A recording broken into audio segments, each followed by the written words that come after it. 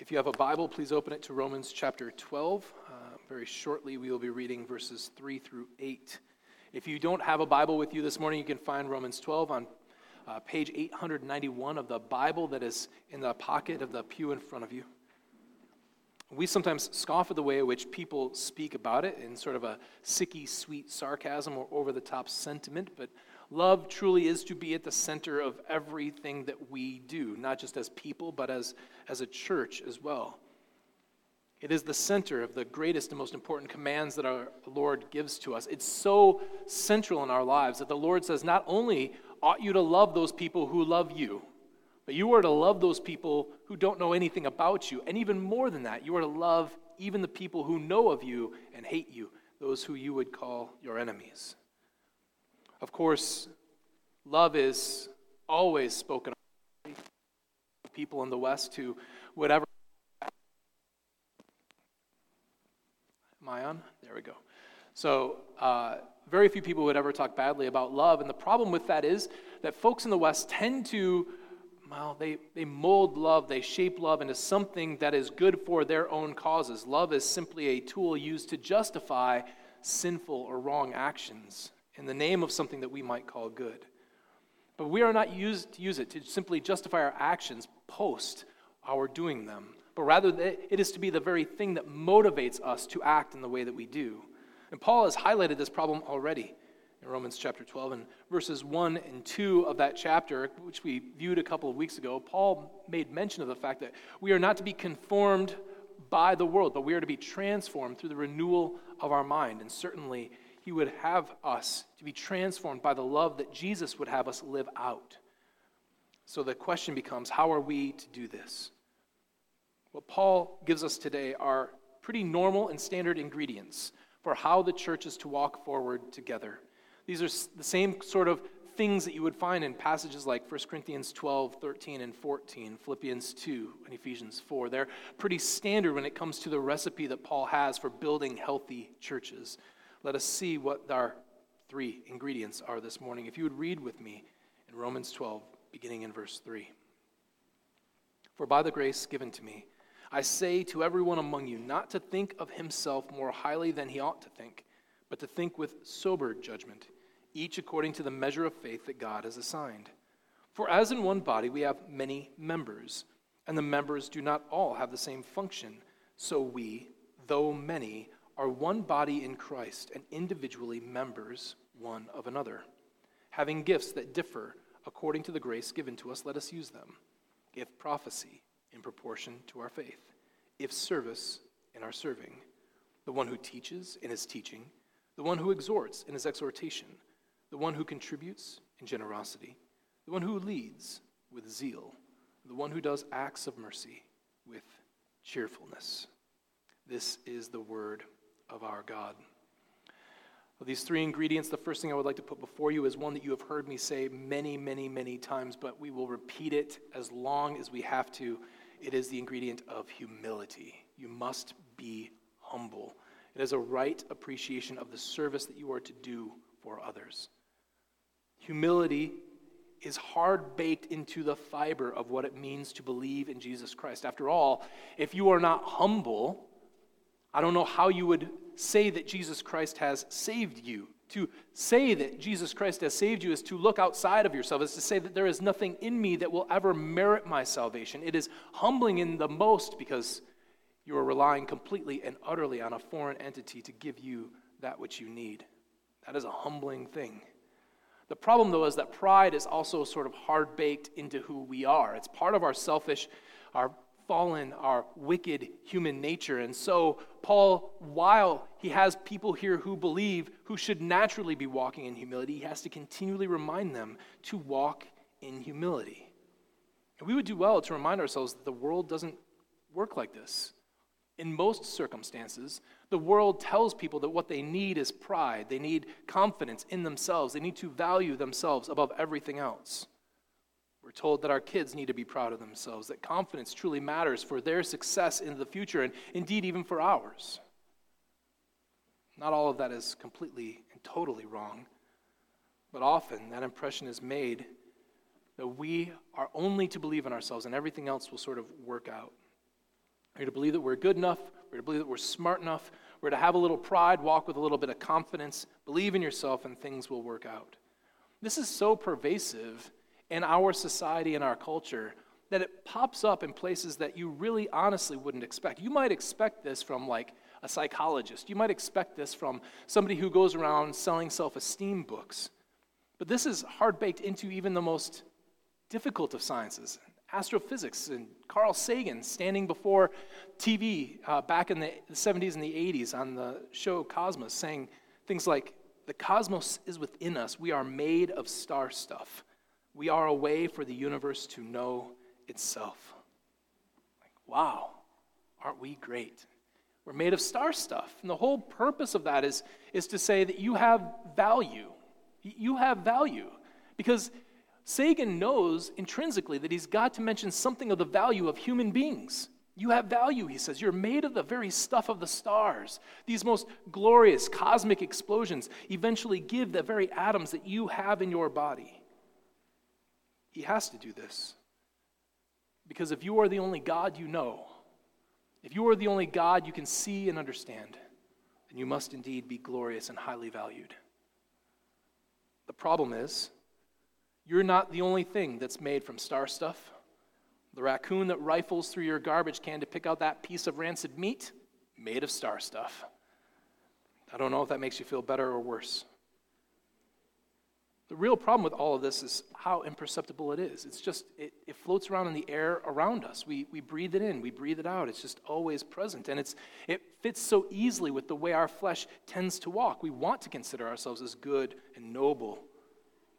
We want to consider ourselves as better than others who are around us. And the real danger is that pride squeezes out love. If you think of yourself first as lovely, you will expect that other people will see the loveliness of who you are. If you think of others around you as lower than you will treat them as lower than you. It means that it's much less likely that you will put up with any sort of slight, any sort of error, any sort of pushback on your ideas, any sort of criticism of any kind.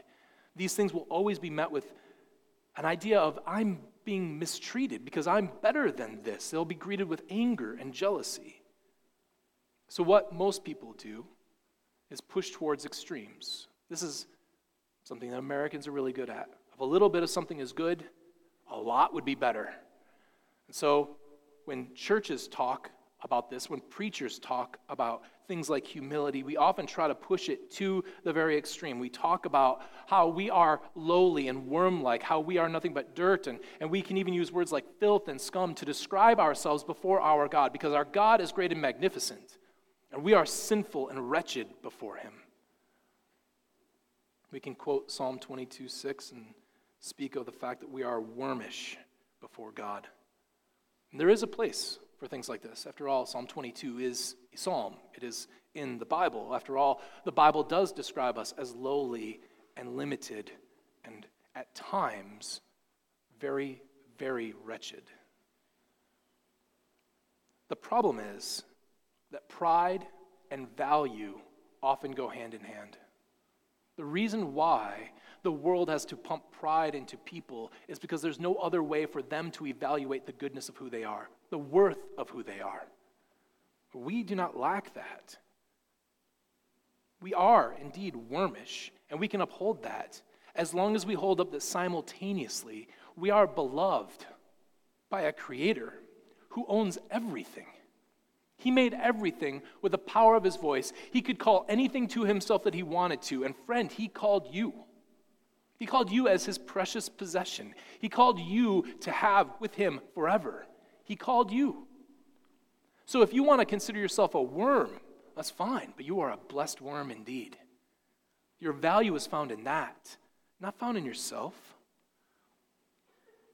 Realize that the affirmation of a creator God who can have anything that he wants in his life and chooses you, the affirmation of that is greater, even in the smallest measure, than the most amount of pride and value you could ever put in yourself simply because you have it.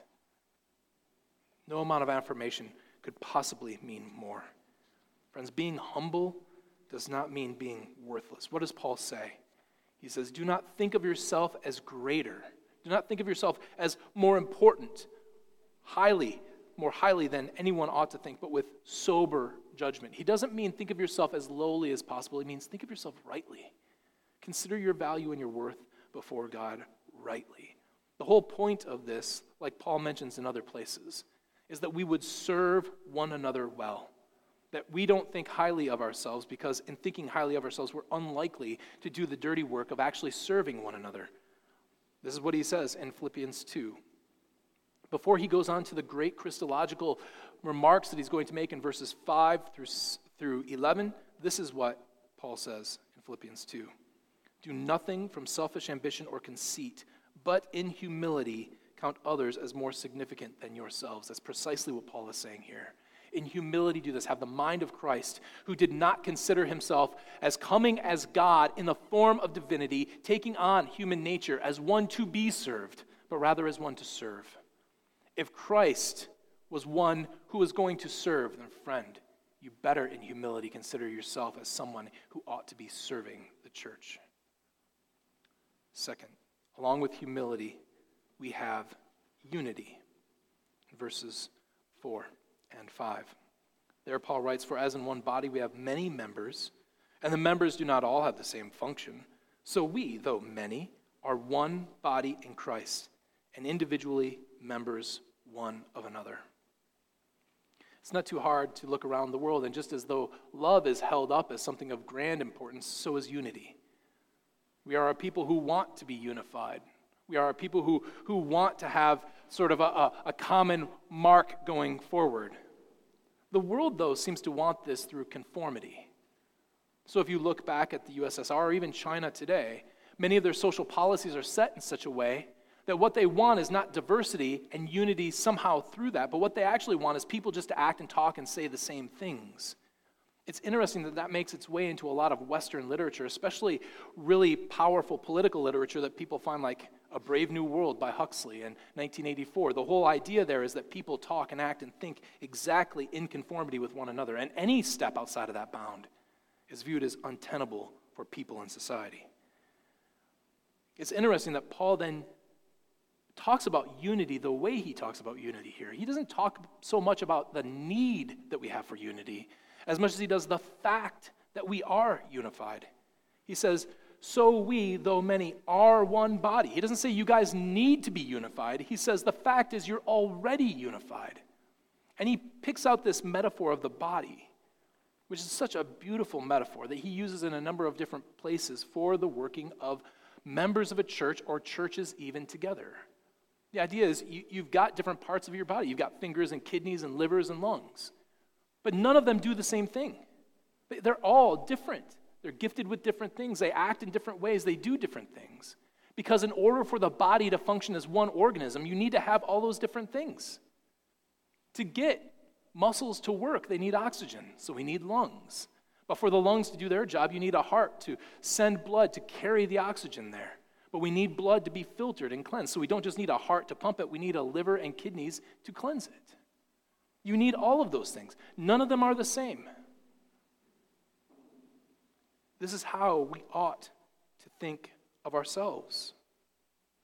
We are all different, but those differences are presented in the church to build up our unity, to help us be unified together.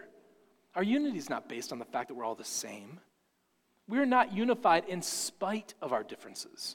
What Paul seems to be implying pretty clearly here is that we're unified because of our differences. That one of the things that makes us unified is that we're not all fingers, because all fingers doesn't make a human. We're unified because we're not all liver, because if we were just liver, we wouldn't be a human. We wouldn't have a body. But because we're different and distinct from one another, we are actually a body that functions together. This is helpful to fight against two opposite ends of a spectrum when it comes to dealing with things like unity in the church. The first is to not care about unity at all and just to have this sort of rampant individualism that says, I don't really care what is happening with other people in the church. What really matters to me is how I read Scripture. What really matters to me is my devotion to God. What really matters to me is my journey in the Lord, my faith before the Lord, my maturity before the Lord. is people that take this sort of James Bond and Beatles approach to live and let die. C'est la vie. I'm going to do what I want to do. You do what you want to do. I'm not going to harass you about it. If you don't choose well, all the worse for you. But I'm really more concerned with making sure that I grow. Paul would look at that and say simply, absolutely not. There's no rampant individualism here. Fingers do not exist on their own. Neither do kidneys, neither do livers. You exist as part of a body because you exist to help other people out. What is important to you is not just your journey in the Lord. It's not just you working hard to make sure that you are mature, but it's caring about your brother and sister in the Lord as well, working for them to help them grow into maturity. This is exactly what Paul lays out in Ephesians 4, isn't it? In Ephesians 4, the whole body knit and put together is working together, all of us as ministers of the Lord, to minister ourselves into fullness, into completion in the body of Christ. This is exactly what Paul's talking about. There is no room for individualism here. There's no room to say, I'm concerned about myself, and that's all that really matters. You have to be concerned about brothers and sisters in the Lord. You have to be concerned about their growth, concerned about their pain, concerned about carrying their burdens, and doing all the one another things that we always talk about. But it also fights against this sort of collectivism. And this is more rampant in the church than I think a lot of us would care to believe. You are also, while not strictly an individual within the church, you're also not a cog in a larger machine. You are not just here so that the church can fulfill its vision, whatever that vision might be, whatever the vision of Crossway is walking forward, regardless of what it is, you're not just a cog in the machine that's actually disposable so long as we can replace you with something that does a similar type of function. A famous megachurch pastor once used the metaphor of a bus. He said, you either get on the bus or you get run over by the bus. There's a pile of dead bodies behind the church's bus, and by God's grace, it'll be a mountain by the time we're done. This might surprise you. He wasn't quoting Jesus there. Like that's hardly compatible with Jesus saying, yeah, there's a sheep that goes astray. Leave the 99, go get the one.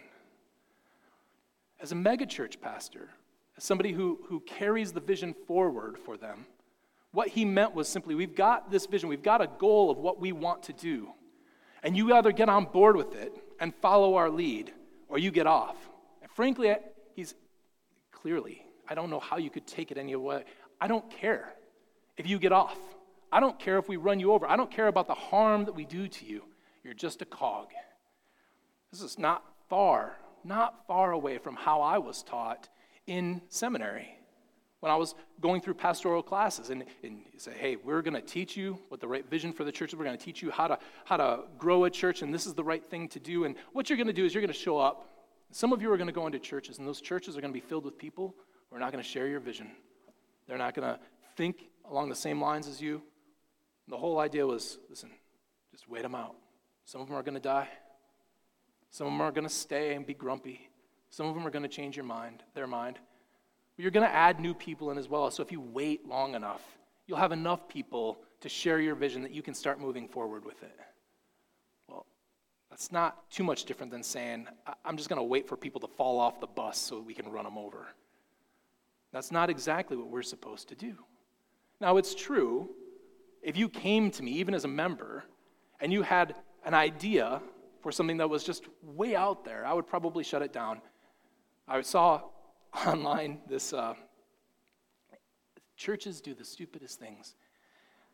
It was a musical number which featured people dressed up as Marvel characters, specifically Loki and Iron Man, where Loki was crucifying Iron Man for some reason, I don't know why, while each was singing weird versions of 90s songs. Loki was singing It's the End of the World as We Know It by R.E.M., and I kid you not, on the cross, Iron Man was singing Tub Thumping by Chumbawamba. Now, if you came to me and was like, that sounds brilliant, I would say, well, I don't know what I would say. I'd probably be just as dumbfounded as I am right now, because I've got no answer. That sounds horrifying. It's brilliant to watch online and to be like, oh my goodness, what are you people thinking? But brother, we probably won't be doing that here. But what we wouldn't do is say, listen, you either drop that or you get run over by the bus. You'd say, there's a better way to do things. This is why we do things. We're unified So we're not just individuals, but you're not just cogs. You have real value because you are a person of this church. You are a member of this church. No matter how insignificant you might think you are, we ought to value the input that we get from one another because you're not just cogs. We have real importance here. So first we talked about humility, we talked about unity. Last, we're going to talk about gifts. In verses 6 through 8. One of the chief ways that we are useful before the Lord is by the gifts that he gives out. This portion is actually pretty tightly written in the original language, and so what we've done is expand it out, and we're going to talk about that a little bit, but let's look at the ways in which Paul talks about these gifts. First, he mentions prophecy, which is an incredibly important gift to Paul. I think the best way to understand prophecy is it is a spontaneous revelation of God that's given to certain people. It was quite common in the early church. Paul talked about it as the spiritual gift that you should want. Here he talks about it being in proportion to your faith, and I think that simply means that if you're going to prophesy, you better be sure, in accordance with your faith, of how sure your prophecy is. So if you think that you've received something from God and you're going to say that I got this sort of revelation from God, this vision from God, you'd better be sure that you got it from God. And the more sure you are of its prophecy, the more sure you are you got it from God. We would add to this a whole bunch of things from 1 Corinthians about how it needs to be tested and how it's used in worship and things like that. Service, which is the second bit, is simply generic service. Teaching is slightly different from prophecy. If prophecy is the spontaneous declaration of a revelation from God, teaching is the straightforward teaching of the doctrine of the church, which is there slightly different than exhortation, which is the application of the doctrine of the church. Leadership is supposed to be done with zeal. It's not done hesitatingly. The idea of zeal here is not zealous simply to be a leader, but zealous to do the things of God. When Paul uses this word, it is almost directly in reference to God or the things of God. So you are to be a zealous leader for God, to lead people to God, to lead them in God. Giving ought to be done with generosity. If you have a spiritual gift of giving, give, but don't do so stingily. Don't do so with reproach. Mercy is likewise to be done with cheer, not resentment, not hesitation. These things are picked out here. There's a couple things we want to say about these first. This is not a complete list. He mentions 7 things here. It's important to realize that every single time that Paul mentions gifts, he mentions different ones in every single list he goes through. So there's no one list of gifts that you can get. It seems like these are portioned out to people and places and at times where the Spirit finds them extremely useful. There are probably gifts today that Paul wouldn't even thought of mentioning because people need to be gifted differently. One of the first questions that people come to when they come to a list like this is they say, I don't know which one of these I have. And so you start to ask and say, well, how do I determine what my gift is? I say, it's easy. We keep a list of the gifts in the nursery, and so long as you serve 3 weeks out of the 4 in the nursery, you can find out what your spiritual gift is, okay? So sign up. Justin's in the back. See him. He'll gladly sign you up for a nursery, and you can find them. We keep them hidden in there. You just got to look around a bit. Try cleaning a diaper out every once in a while when you do it. So the truth is there's no one list. It's really subjective. You can go online, and you can get these spiritual gift inventories. There's basically 3 things that it comes down to. What are you good at? You're not going to have a spiritual gift in things that you just feel weird doing. So if you have never had a teaching instinct in your body, in your life, chances are probably pretty good that teaching's not your gift. You're not just going to spontaneously get up and become Charles Spurgeon, okay? So things that you're good at. And secondly, things that bring you a great deal of joy. So if you find that you are capable and you get a great deal of joy out of giving to people, out of giving money to people who are struggling, to giving money to things like the IMB and the North American Mission Board, then man, do that. Don't do it with stinginess or reproach to people who need, but do it generously. What are you good at? What fills you with joy? And third, and importantly, what's beneficial to the church? Because there are plenty of things that you probably are good at and that fill you with joy that have absolutely no benefit to the church. So what also benefits the church? What can you do that will make the church run more efficiently, proclaim the gospel more clearly, help other people in the church sit and be at peace and comfortable here? I don't know if that helps you. What I would tell you is that the main thing that you need to do is just try. Try things. Try giving. Try doing acts of service. Try doing, in a number of different ways, the things that Paul lists in these lists. See if any of those fit you. If you are concerned about where to find it, start working at finding it. But Paul does mention these 7. And frankly, the way in which they're worded is a little weird. If, in verse 7, he says, if service in our serving.